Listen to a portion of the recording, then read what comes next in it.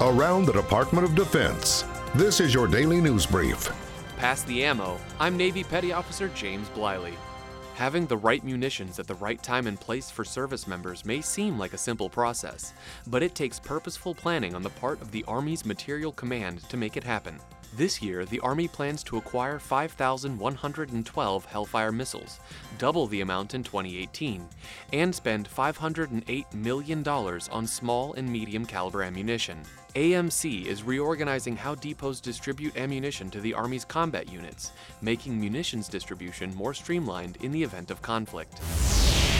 The U.S. Navy is working closely with Japan to develop an upgraded radar system for Aegis ballistic missile defense-equipped destroyers. The aim is to help outfit U.S. ships with better capabilities to counter new threats, such as hypersonic missiles being developed by China and Russia. The new radar system will provide 360-degree surveillance, upgrading the older, traditional rotating radar that could lead to blind spots in a ship's defenses. This partnership will help strengthen the U.S. security alliance with Japan, which faces nuclear and missile threats from North Korea. The Syrian Democratic Forces, a group of U.S.-backed fighters, have taken positions in the last ISIS stronghold in eastern Syria. Mustafa Bali, a spokesperson for the SDF, tweeted Sunday, "Several positions captured and an ammunition storage has been blown up. The SDF is now holding positions inside the camp in Baghuz."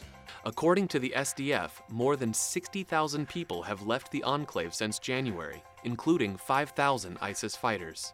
That's your DoD News Brief. I'm Petty Officer James Bliley. You can find more stories about your military on defense.gov and by using the hashtag KnowYourMill.